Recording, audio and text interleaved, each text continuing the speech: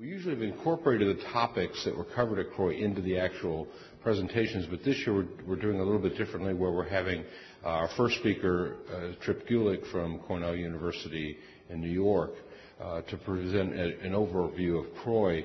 And we coordinated it such that any topic being covered by another speaker will not be covered by Trip, so you don't get duplication of information. So he's going to sort of provide the safety net of information of the top topics that were talked about at CROI that were not covered in any of our other speeches today. So Trip is a repeat offender here at this meeting. It's wonderful to have him back. He's the Chief of Infectious Diseases at the New York Hospital and Cornell University, and he's going to give us a CROI update.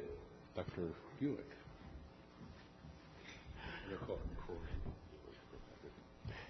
Thanks very much, Mike.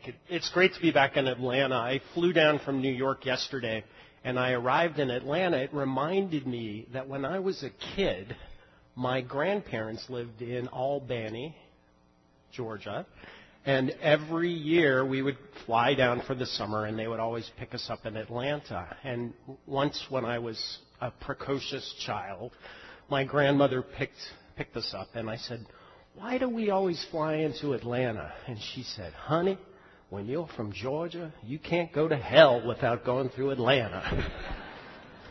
Do they still say that? So I have fond memories. As Mike said, what I'd like to do is do a CROI overview and focus on ART. And just to show you that this course is really constantly communicating and changing, my slides are slightly different from what you had.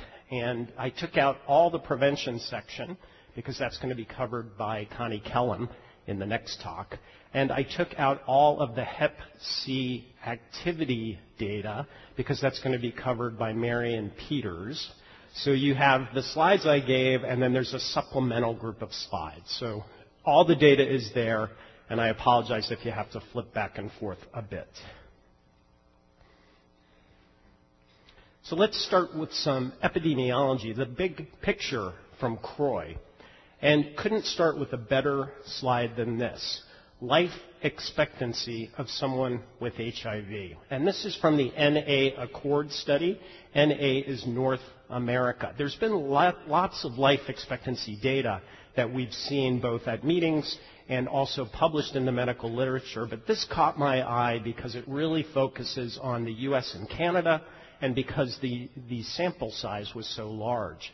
So as you can see here, over 65,000 HIV-infected people living in the U.S. and Canada were followed for over 10 years, from 96 to 2007. And among that group of patients, there were just over 8,100 deaths.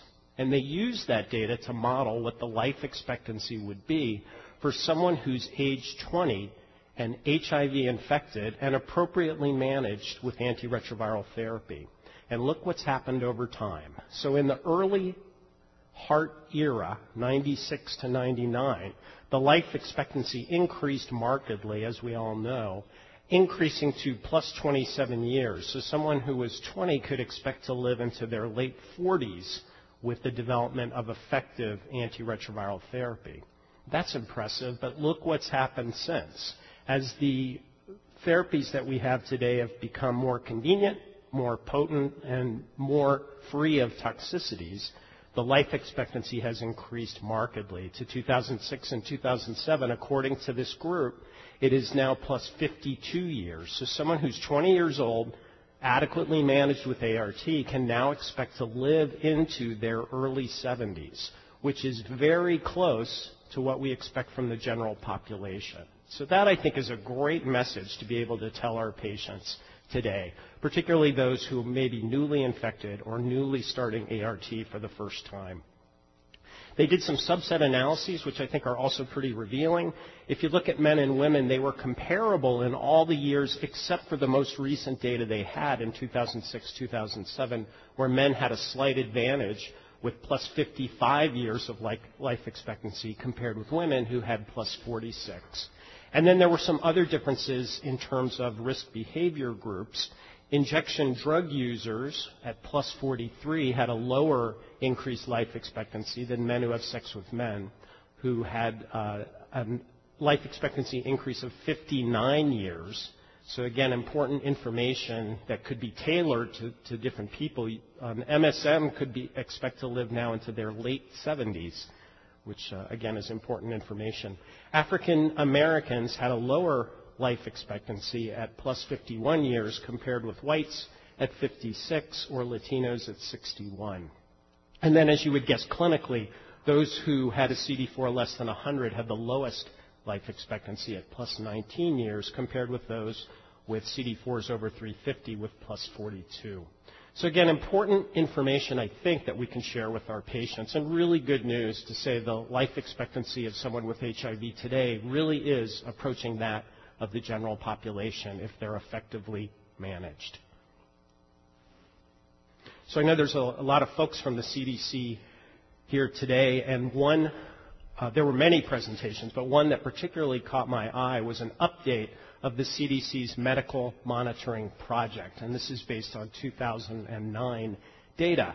As you know, there's about 1.2 million Americans who are HIV infected, and of those, about 80%, 940 plus thousand, have been diagnosed. So about 20% of Americans with HIV infection don't know that they have it. And that's decreased, actually, in recent years. It used to be as high as 25% or higher.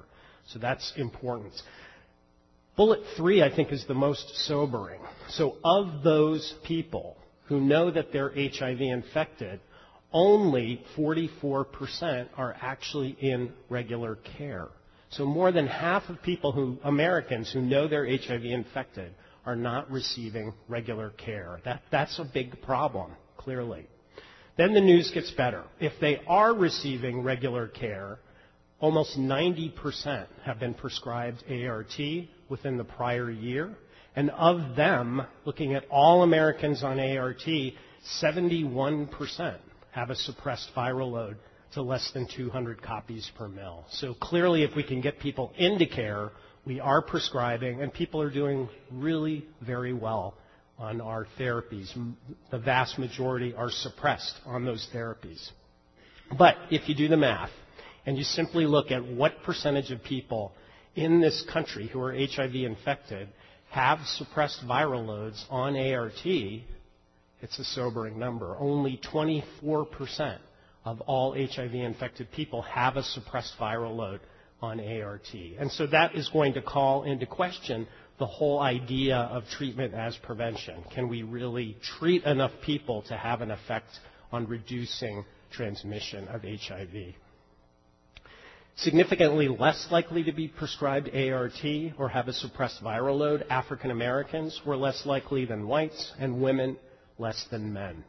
There was a plenary discussion by Matthias Egger, who is a Swiss epidemiologist, who looked at the starting CD4 cell counts. When do people start ART around the world? United States came in second, and we, in 2009, which is the data he was reviewing, the average CD4 at the start of ART was 307, which is actually somewhat improved from previous looks. The country, number one country in the world in terms of starting people at the highest CD4, you'll be surprised, Rwanda was highest. But U.S. came in second. Okay. Transmitted drug resistance data. This is also from the CDC. And important for us to know, for our patients who are presenting for the first time treatment naive, what is the chance that they may have been infected with a drug-resistant virus? That is, what is the prevalence of transmitted drug resistance? So they took a look at treatment-naive patients with newly diagnosed HIV infection in recent years, 2006 to 2009, from a group of 5 states and 3 cities, so 8 representative areas across the country. They also looked at recent infection, which they defined as documented HIV antibody tests within 6 months versus everybody else who they assumed had long-standing infection. This is probably the biggest sample size, again, that's been looked at so far. So over 10,000 HIV newly diagnosed patients contributed data to this analysis. And as you can see, the bottom line was that 16% had transmitted drug resistance. And that's similar to what has been found in recent other studies by the CDC and others for Americans. So about 16% of our patients who've never taken ART before have likely been infected with a drug-resistant viral strain. Of those, the vast majority, 84%, had single-class drug resistance. And then, interestingly, there was no difference by year. You will hear it debated right now in the community. Is resistance going up? Is it going down? And different studies have found different things. This particular analysis of Americans showed no difference in transmitted drug resistance 2006, 2007, 2008, all the way through 2009, that 16% number was stable. As you might expect, people who were more recently infected had a greater risk for transmitted drug resistance. So, for instance, they had a 29% higher prevalence of drug resistance overall, and they also had significantly higher single-class resistance, two-class resistance, and NNRTI resistance. So as you know, the current guidelines suggest that we do a genotypic resistance test on a treatment-naive patient, and probably the best time to do it is the first or second time you see the patient. So that should be part of our initial workup according to the data. And clearly what you're looking for is transmitted drug resistance, and that will help you guide therapy when you're ready to start ART.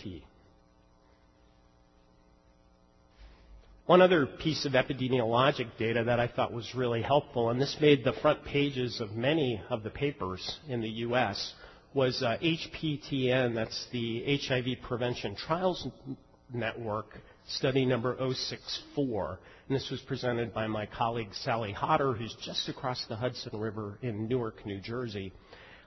Women's HIV Seroincidence Study, which they abbreviate as ISIS. So this is the ISIS study. And what you can see there is that he looked at 6 states, which are really along the eastern seaboard, all the way from here in Georgia up to my state of New York. And they defined eligibility areas within those states using U.S. Census poverty data. And they also used state health department HIV prevalence data and tried to identify specific census tracts and zip codes where there would be a high risk for HIV transmission. So they were targeting women that they thought would be at risk for HIV. They found over 2,000 women were enrolled in this study. You can see they were young women, aged 18 to 44, and relatively recently they were enrolled from 2009 to 2010. 88% of the women enrolled were black, and 12% were Hispanic or Latina. The surprising finding from this study was that 32 of these women, or 1.5%, were newly diagnosed HIV infected at baseline. So did not know they were HIV infected, but entered the study and were found to be positive. That gave a seroincidence of 0.24%, and what the investigators noted was that that was 5 times higher than previous estimates that the CDC had for black women. And the investigators went on to say, well, that's a comparable rate of HIV incidence to some African countries, including the Congo at 0.28% and Kenya at 0.53%. That was a surprise. The critics of this data would say, well, it's a very selected population, and possibly there is selection bias in terms of that, but I think it raised awareness that HIV incidence could be higher in specific targeted communities, even in women. Okay, let's switch gears and talk about ART. One of the posters that I found particularly useful was from the Swiss HIV cohort study. If you're like me, you look at those genotypes, and occasionally our patients who are treatment naive will have some minor mutations identified in the protease. And it's crossed your mind, are these significant? Do I need to pay attention to these minor PI mutations? And there's been literature back and forth, but I think this one poster really answers the question. So the Swiss used their cohort study and followed patients for over 10 years. They identified over 1,100 patients who were starting their very first ART regimen with 2 nukes and a PI, and it was either boosted or non-boosted. They allowed both, and that they had a baseline genotype. As you can imagine from the years when this was done, the most common protease inhibitors used by this group were boosted lopinavir and melphinavir, not so commonly used today in 2012. But what they did was to look, and that's what's shown in the graph here. You can see a number of those minor mutations listed. So there's substitutions at positions 10, 36, 60, 62, 63, 64, 71, 77, 93. None of these would qualify as major PI mutations, but all are listed as minor PI mutations. And what they looked at was, did they have an effect on the left-hand side of time to virologic suppression, and did they have an effect on the right-hand side of time to virologic failure? The vertical line in each case is 1, so if the confidence interval crosses 1, then there is no effect of these mutations on subsequent time to suppression or time to failure. And you can see from the back of the room that in each case, for each of these mutations, they all cross 1. So the interpretation here is that none of these significantly were associated with an increased time to failure or with the hazard of failure at all. So that's important news. The conclusion is these minor PI mutations that we've probably been ignoring, it's okay to ignore them. They really don't have clinical implications. Okay, new medication on the scene called the Quad. Guess how many medicines are in that pill? It's a trick question, right? So this is an investigational new phrase, single tablet regimen, or STR. We've called these FDCs, fixed dose combinations, in the past. You may see STR as an equivalent term. So the 4 medications in this one pill are tenofovir, emtricitabine, or FTC, elvitegravir, which is an investigational integrase inhibitor, and cobicistat, which is an investigational booster that acts a lot like ritonavir in terms of boosting other drugs, like the integrase inhibitors or the protease inhibitors. Importantly, though, cobicistat has no antiretroviral activity in and of itself. So a word about COBI. Again, like ritonavir, it's an inhibitor of the CYP3A hepatic enzyme system, but doesn't have any effects against HIV itself. It's a weak inhibitor of CYP2D6, which is important for certain drugs, but it's weak, so we can probably ignore that activity. So it's being used exclusively as a booster of other drugs in these regimens. Importantly for all of us to know, it inhibits a renal tubular transporter called toxin extrusion protein 1, or MATE1. Why is that important? It's inhibiting that transporter, meaning that creatinine is not being excreted as it was before the person took cobicistat. Therefore, creatinine levels of someone taking cobicistat will go up by a small amount, 0.1 to 0.2 mg per deciliter. They've looked carefully. This is not associated with a change in glomerular filtration rates, but it will complicate, on occasion, management of patients.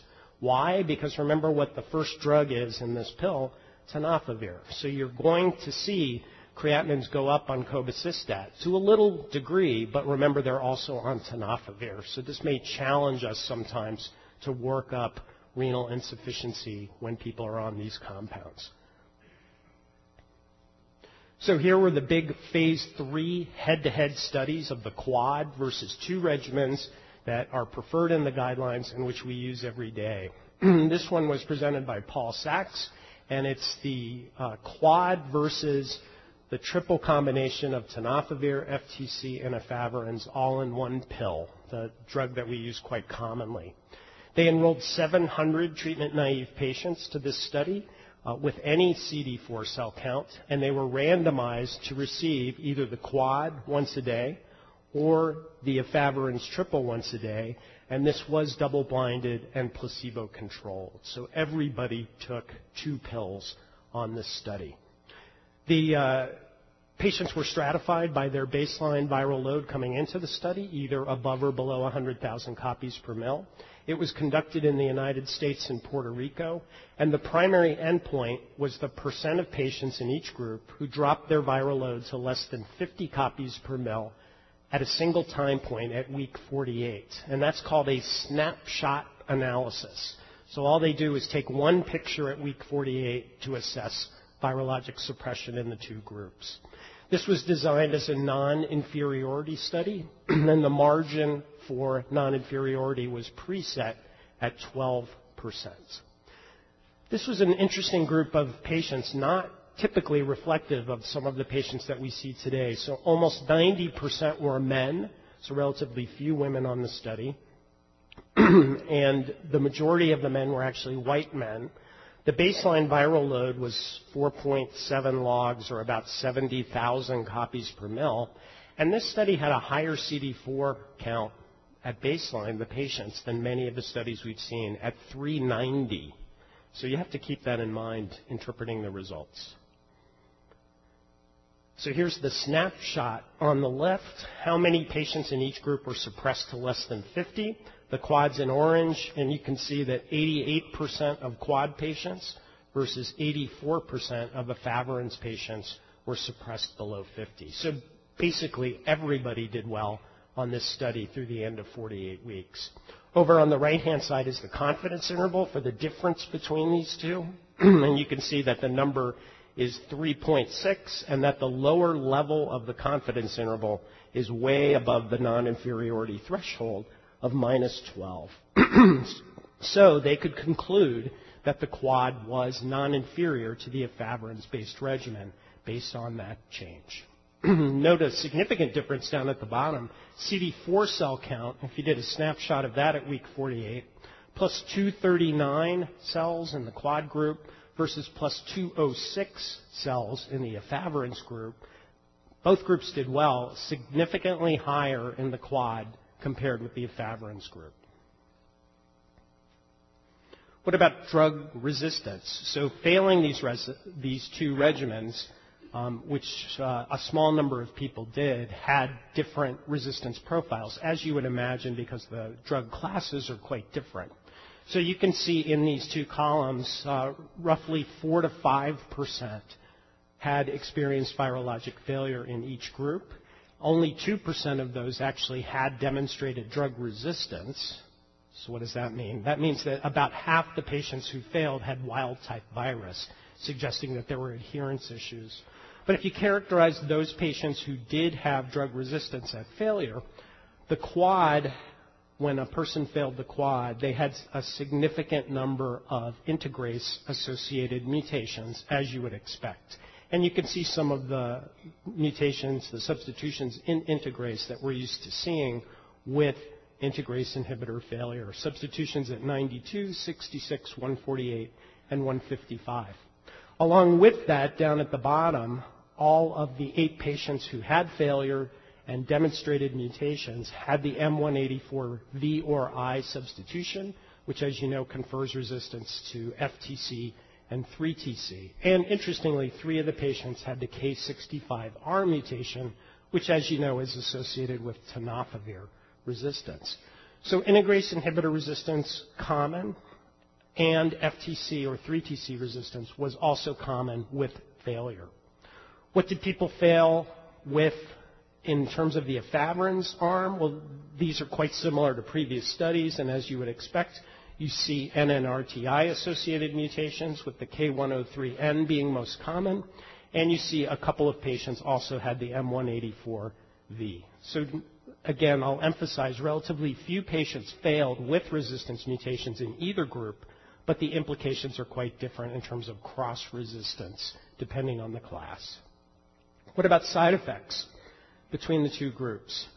So here's a listing of the side effects that occurred in more than 10% of subjects and were associated with the study drugs in the two groups. And I've pointed out the ones that are statistically significantly different. So you can see there was significantly increased nausea in the quad group compared with the efavirenz group, so 21% versus 14%. And then, as you might expect, abnormal dreams, insomnia, dizziness were all more frequently seen in the efavirenz group, and so was rash, 6% versus 12%. So the typical profile for an efavirenz-based regimen, and then slightly more GI side effects in the quad-based regimen. Discontinuations due to side effects were relatively infrequent, only 4 to 5% in both groups. And you can see adverse events leading to discontinuations, again, was sort of a smattering of different types of reactions between the two groups. Focusing back on the creatinine elevations, you can see that the creatinine increased 0.14 mg per deciliter in the quad group versus essentially no change in the efavirenz group. So that, again, would be expected because of the use of the cobicistat. And there were smaller increases in total cholesterol and LDL in the quad group versus the efavirenz group. So some of these will help us sort out which of these may be most appropriate for a specific patient. Bottom line, the quad was non-inferior to the efavirenz-based regimen. And then the second presentation, which actually was a poster, was presented by Edwin de Jesus, who's your neighbor just south of here in Orlando. And this was the same design study, but this time the quad took on another popular regimen, which is tenofovir, FTC, and boosted atazanavir. So this time the integrase inhibitor taking on the PI-based regimen. Same design, 700 treatment-naive patients. This was an international study. Once again, they were stratified by high viral load levels, over 100,000 copies per mil. And the primary endpoint was the same, that snapshot analysis of suppression to less than 50 at week 48. And once again, this was a non-inferiority study with the threshold set at minus 12%. Once again, a very specific kind of study. 90% were men, so only 10% women. The baseline viral load was slightly higher than in the other study. I think I said it was 70,000 in the other study, 50,000 in the first study. Sorry for that. This was the study where it's about 70,000. And the CD4 count, again, a high 370. So once again, here's the snapshot.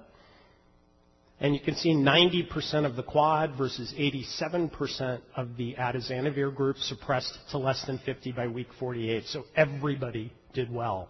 And once again, here's the difference between the two groups, and the lower level is way above the minus 12%, so they could conclude that the quad in this large phase 3 study was non-inferior to an atazanavir-based regimen as well.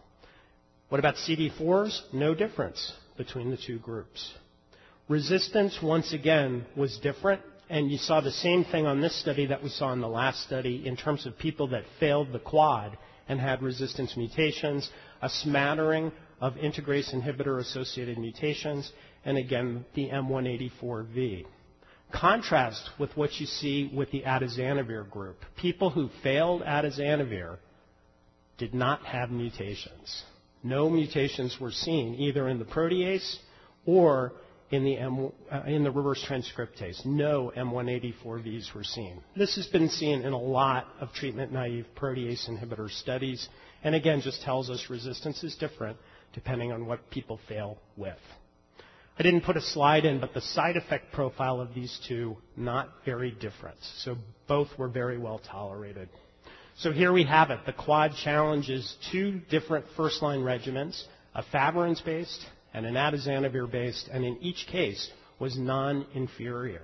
All of these results are currently sitting with the FDA, and they are currently looking at them. They have scheduled a formal advisory committee meeting to talk about these results publicly, and we will expect a decision sometime this summer on the quad. Given everything I just showed you, you would have to assume that this drug certainly looks both safe and efficacious, and this would be, as you know, our third one pill once a day regimen that we could offer our patients, and it would be the first integrase inhibitor-based regimen. Who do we use it for? I'm going to leave that to Jeff and Mike.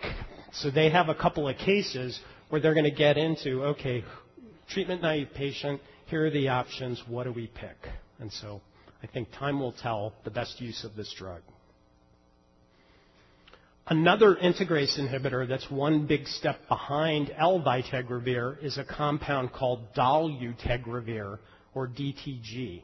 How does this distinguish itself among the integrase inhibitors? Well, the first thing to know is that raltegravir and L-vitegravir, the one we just considered in the quad, are completely cross-resistant to one another. So if you fail one, you will be cross-resistant to the other. Dolutegravir distinguishes itself as having activity against some resistant strains that a person would develop after they've failed either raltegravir or L-vitegravir. The other difference, raltegravir, as you know, twice a day, no booster. L-vitegravir, once a day, requires a booster. Dolutegravir, once a day, no booster required. So each offers something different in terms of its properties. This was an update of the phase 2 study of dolutegravir, much smaller study than what I just showed you. 200 patients who were all treatment naive with detectable viral loads over 1,000 and CD4s over 200. And they were randomized to receive 2 nukes and then one of 3 doses of dolutegravir, as you can see in yellow, orange, and brown, versus a standard regimen of 2 nukes and efavirenz, shown in light blue. Fortunately, it doesn't matter what arm people randomized to, all did well, and you can see that roughly 80% of all patients on this study suppressed their viral load to less than 50 by the end of an updated 96 weeks. Interestingly, they saw no integrase mutations in the group that was on dolutegravir, even in the case of failure. In terms of adverse events leading to discontinuations, they were fewer at 3% with dolutegravir versus 10% with efavirenz. And, just to make it complicated, dolutegravir also inhibits a different renal transport protein. So people taking dolutegravir will also experience a slight increase in their creatinine without a change in GFR. And again, we're going to need to know that because we may be combining it with tenofovir on occasion. So on this study, creatinines went up 0.1 to 0.15. Would you really notice 0.1 to 0.15 in your clinic? Well, you might. Some of you said yes, so good for you. So dolutegravir's now in phase 3 studies in treatment-naive patients. Those are fully enrolled, and we're anticipating the results. Haven't seen them yet. It's also being used, as you'd like to see, in integrase inhibitor-experienced patients, and some of those results have come out and look promising. Also, another fixed-dose combination is on the horizon, this time with dolutegravir, and it's abacavir, 3-TC, and dolutegravir all in one pill once-a-day treatment. Now, why did they pick those 3 drugs? Oh, right, because the same drug company makes all 3. So this will be also tested and maybe another single-pill regimen that's available to us. An investigational compound called GS7340 is a prodrug of tenofovir. So it's swallowed, and then like the current formulation, which is TDF, is broken down after swallowing into tenofovir, which is the active compound inside cells. So this was a very early study looking at this prodrug and comparing its antiretroviral activity to tenofovir. Note the small size. It's a pilot study, 36 patients who were treatment naive, and they only took a single drug for a relatively short time, just 10 days of monotherapy. So as you can see, they were randomized either to get full-dose tenofovir once a day, one of 3 doses of GS7340, the new prodrug, or I should say investigational prodrug, versus a placebo.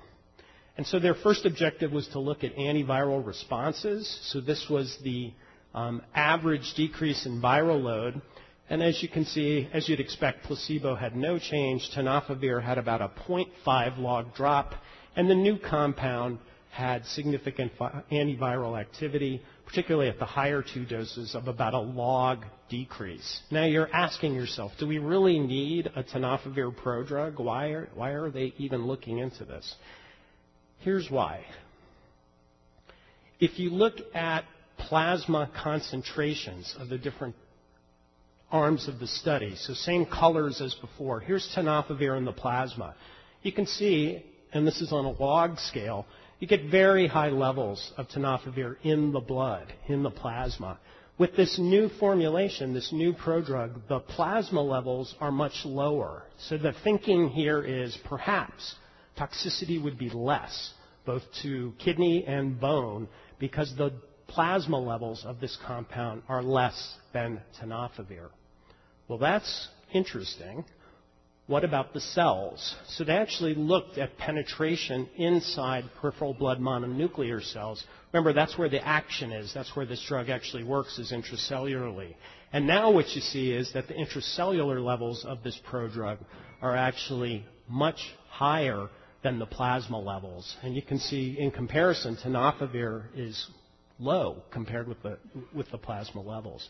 So the thinking here is less drug in the blood, more drug in the cells. Could that equate with less toxicity to renal and bone? So that's an idea right now, and this will be pursued as this drug continues to be developed. Co-infections. So I'm leaving Hep C to Dr. Peters, and I'm just going to tell you that the one co-infection I'll consider is zoster, which continues to be an issue. So ACTG 5247, which the Emory group did here, and UAB as well, and we did too, and in fact the whole ACTG put lots of patients on this, was to look at the herpes zoster vaccine, which, as you know, is a live virus vaccine with 2 doses versus placebo. And so patients were randomized. 3 out of 4 got the vaccine and 1 got the placebo. And the patients enrolled had CD4s above 200 and had undetectable viral loads. So we enrolled nearly 400 patients who had a positive VZV serology or had a history of zoster at least a year before entry. And this was primarily a safety study. Was it safe to administer the herpes zoster vaccine? So what you can see is, in terms of adverse events, either serious or grade 3 were similar in the vaccine group versus the placebo group, and the only exception were injection site reactions, which were more common with the vaccination in 42% of patients compared with placebo, 12%.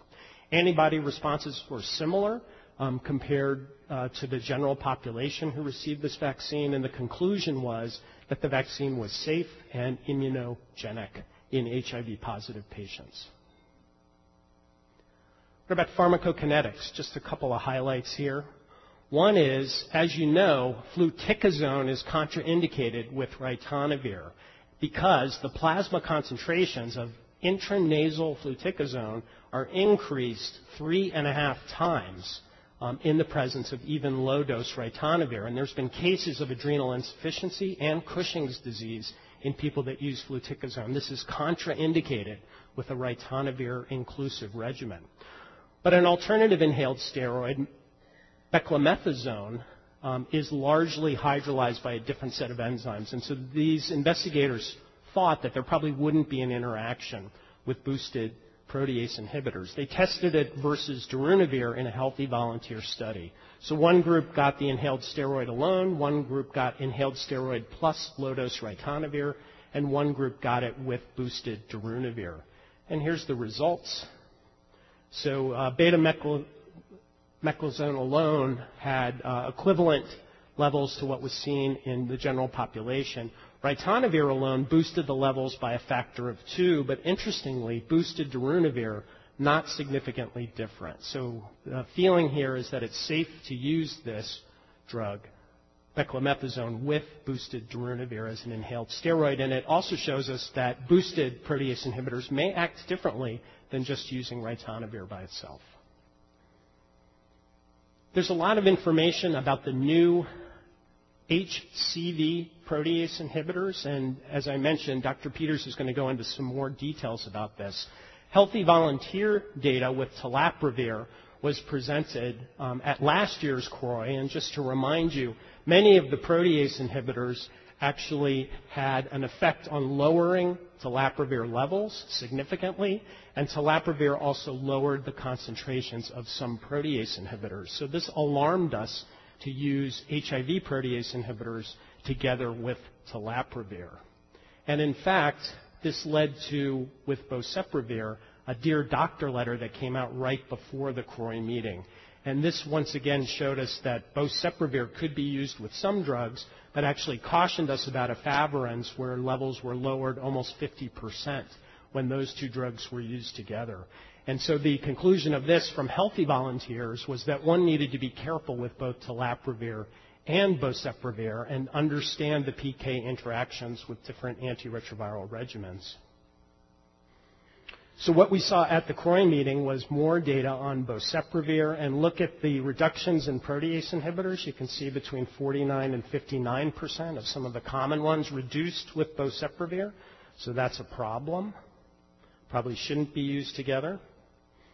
And that was also true that the protease inhibitors lowered boceprevir levels, particularly lopinavir and darunavir, 30 to 45%. I'm going to emphasize these were all done in healthy volunteers. Dr. Peters is going to show you some activity data in HIV-infected people. What about raltegravir? Well, the good news is no significant interaction with boceprevir. So that may be a drug that we can fall back on. Again, Dr. Peters will say more. Lastly, what about HIV eradication?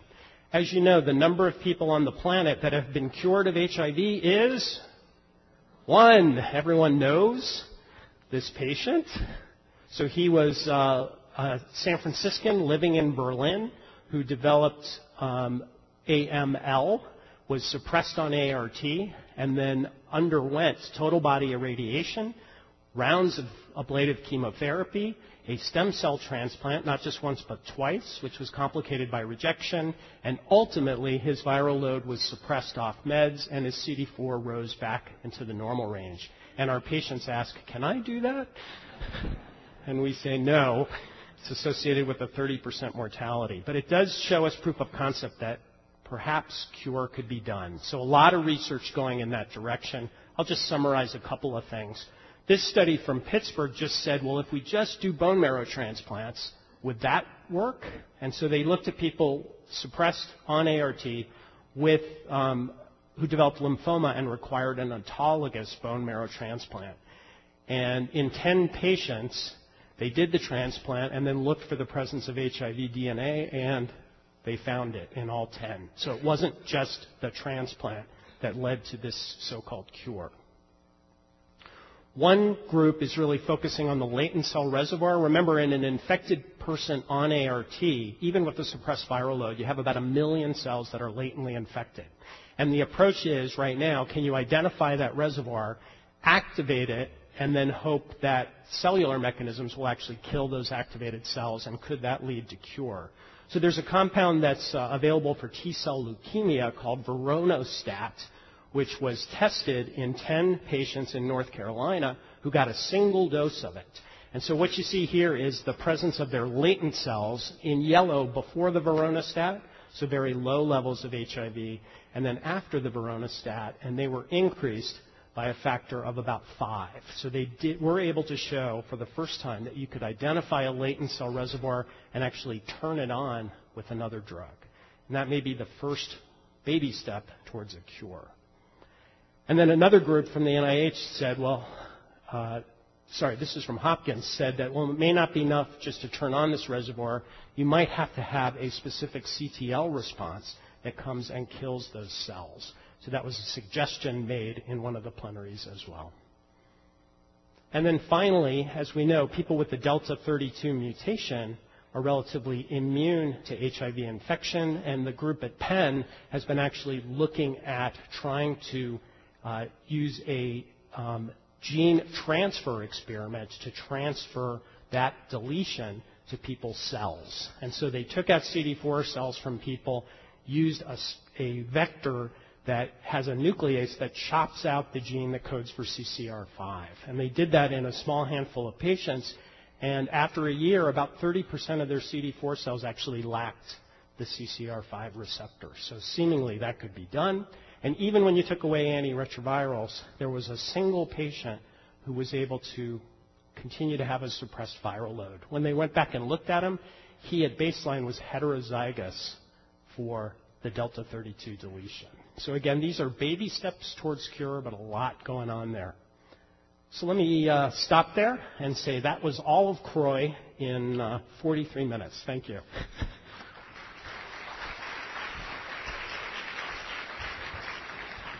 So I think it was appropriate for Trip to give this. You notice his name is Trip because it comes out of his family, but his first name really is Roy. So in essence, this was a CROI update. Thank you very much. I'm sorry to hear that, Mike. Thank you. I'm here all week. And my granddad, who lived in Georgia, was Roy Sr. There you go. See, it all comes back. Couple quick questions that I have, and if you have questions, you can either come to the microphone or can ask a question card. But regarding that last study you just presented from Penn, one of the concerns about deleting Delta, the 32 CCR5 story, is that maybe it makes them susceptible to infections, in particular JC virus or other things. Did they express concerns about that at all, or no? Yeah, they really didn't talk about that. You're saying what might the repercussions of taking out the CCR5 receptor. I guess what they didn't mention it in the presentation. What's a bit reassuring is that there is a group of people, of course, mostly of Scandinavian origin, who walk around without the CCR5 receptor and seem to be immunologically normal compared with everyone else. The one difference that they've seen was with West Nile virus. Not that they were more susceptible to it, but people who had the deletion had increased morbidity, more sickness from West Nile. But otherwise, it's really no immune defects have been associated with lacking the CCR5 receptor. Right. Question here. Hi, Barb Marston from the Atlanta VA and CDC, and I wrote this on a card, but my writing's terrible. So I'm proud to say I fully understand why somebody failing a integrase inhibitor regimen gets integrase inhibitors. But I'm curious if there's any specific rationale for the difference in the NRTI mutations that are seen when the quad pill is compared to the other regimens. So the question was about the comparative quad data in terms of resistance mutations that came out, and was there really a difference in the nuke mutations between the quad, the integrase inhibitor-based, versus the efavirenz-based? And I guess I would just summarize and say the numbers are so low, it was 8 versus 2, that it's hard to make definitive conclusions, although some of our colleagues have said, wow, it looks like there's more nuke mutations with the integrase. But I think the data are too few to really conclude that. Remember, very few people in either group failed, and of those, only half of those in each group had any mutations at all. So it's uncommon events. Trip, I had a question. You mentioned the new integrase options that will be emerging. Do we know anything about the potential to sequence any of the integrases at this point? So remember that raltegravir, the one we have, and elvitegravir, if a person fails either one, they are likely to develop mutations pretty quickly. So this class has a lower barrier to resistance. In fact, when you characterize it, a patient will almost always have 2 integrase mutations right off the bat. So those 2 you have to think of as completely cross-resistant, so you can't sequence those. The interesting one is dolutegravir, because it does have activity in the test tube against raltegravir and elvitegravir resistant mutations, some of them. We have pilot data that I didn't show you today in a small group of patients where they doubled the dose of dolutegravir and actually were able to recapture virologic suppression, even in people who'd failed the other 2. So that's being more formally tested in bigger studies, but does suggest that maybe sequencing would be important, and also that we're going to have to get used to doing integrase inhibitor genotypes on people that fail integrase inhibitor-containing regimens. Please. Andy Vernon from CDC. Just to let Jeff know, I didn't file travel for this trip. I have 3 quick questions. The first is, can you comment on the 12% non-inferiority margin? Why is 12% an acceptable difference? Second, with relation to the creatinine bumps seen with the 2 new integrase inhibitors, What's the range of that bump? Because it's that's really going to be of concern, because we're all going to see one patient who bumps a lot, and that's, I'm wondering what the range observed was. And then finally, I'd really like to know, how did your grandmother know you have to go through Atlanta to get to hell? It's what you have to now take to get across Petries. You have to go on Delta just to get across Petrie. So question number one was, why did they pick a non-inferiority margin of 12%? I think that's a valid question. The FDA guidance suggests that in general for non-inferiority studies, the margin for non-inferiority should be 10 to 12%. And if you've noticed in studies over the years, people have used those different numbers. Some have used 10, some have used 12. A recent one used 20, which I thought was interesting. And you might criticize that whole approach of 10 to 12 because our response rates are so high right now that you might say, well, why aren't we going lower than that? You know, would we really say it's acceptable to be 12% less good than what we have today? But that's the FDA guidance for approval, so that's what they picked. Question two was, what was the range of creatinine increases? And I don't think that was actually given in any of the presentations. So what I showed you was the average, but clearly there will be people who will bump their creatinine higher, either on cobicistat or on dolutegravir. And remember, they do it two different ways, two different receptors. So I don't know. This is going to be a challenge to us to follow kidney function over time. The one thing I will say that may save us is either with cobicistat or dolutegravir, that increase occurs right away. So remember, the creatinine will go up 0.1 to 0.2, maybe higher in some people, but then it plateaus. Remember, the creatinine increase with tenofovir actually takes a while to go up. So maybe the timing will help us. And question number three, my poor grandmother. Noni, he didn't need it, honestly. So he's up instead of down, so I guess he didn't have to switch planes. Trip, on the quad study, was there a difference in responsiveness at the viral load was above or below 100,000? Right, there weren't differences, and I didn't present that data to you, between the groups with the higher viral loads versus the lower viral loads. And then also, I don't remember if we mentioned this or not, but you'll notice that some of the slides that Trip presented were not in your handout. And the reason for that is that we always do a sort of a quality check, if you will, and some peer review on the night before, and we want to make sure there's no duplication. So some of the slides that Trip was going to show on prevention you're going to hear in the next talk. So he added some more information. So apologize. We'll try to post some of these on the web. No, you got them. You got a separate handout with those slides. Thanks. Jeff. Okay, Trip, one of the questions was, are there any other medications that are MATP dependent for excretion that the quad might interact with? Yeah, great question. I don't know the answer to that. Do you? No. Does anybody? No. So we're learning, right? In HIV, we can learn anything, and now they're expecting us to learn all these obscure renal transporters. We'll be good at it. I mean, the other thing is that a lot of the things that we learn in medical school or nursing school come back to haunt us as these drugs come out, like this enzyme and CYP3A4 and all the things we've had to learn over the years. So it's kind of continuing education in a really pretty cool way. Or remember choosing to go into infectious disease because you never wanted to think about cholesterol? Yeah. Here we are. Here we are. Now it's renal. Let's think about renal. We had another question. Do non-T cells, basically other cells that express CD4 receptors or other receptors, is that partially the explanation for drug toxicity or for any of the clinical manifestations of HIV? This is a more general question, I think. So there are CD4 receptors on the surface of other cells, and certainly HIV, although we always think about CD4s, occasionally infects other cells as well, as you know. Macrophages being the ones that we worry the most about because they traffic throughout the body, including into the genital tract and the central nervous system. And then there are other occasional cells that HIV can infect as well. So what that question gets at is, are some of these approaches to cure, which are just targeting the CD4 positive lymphocytes, will they be successful? And I think that's an open question. Yeah.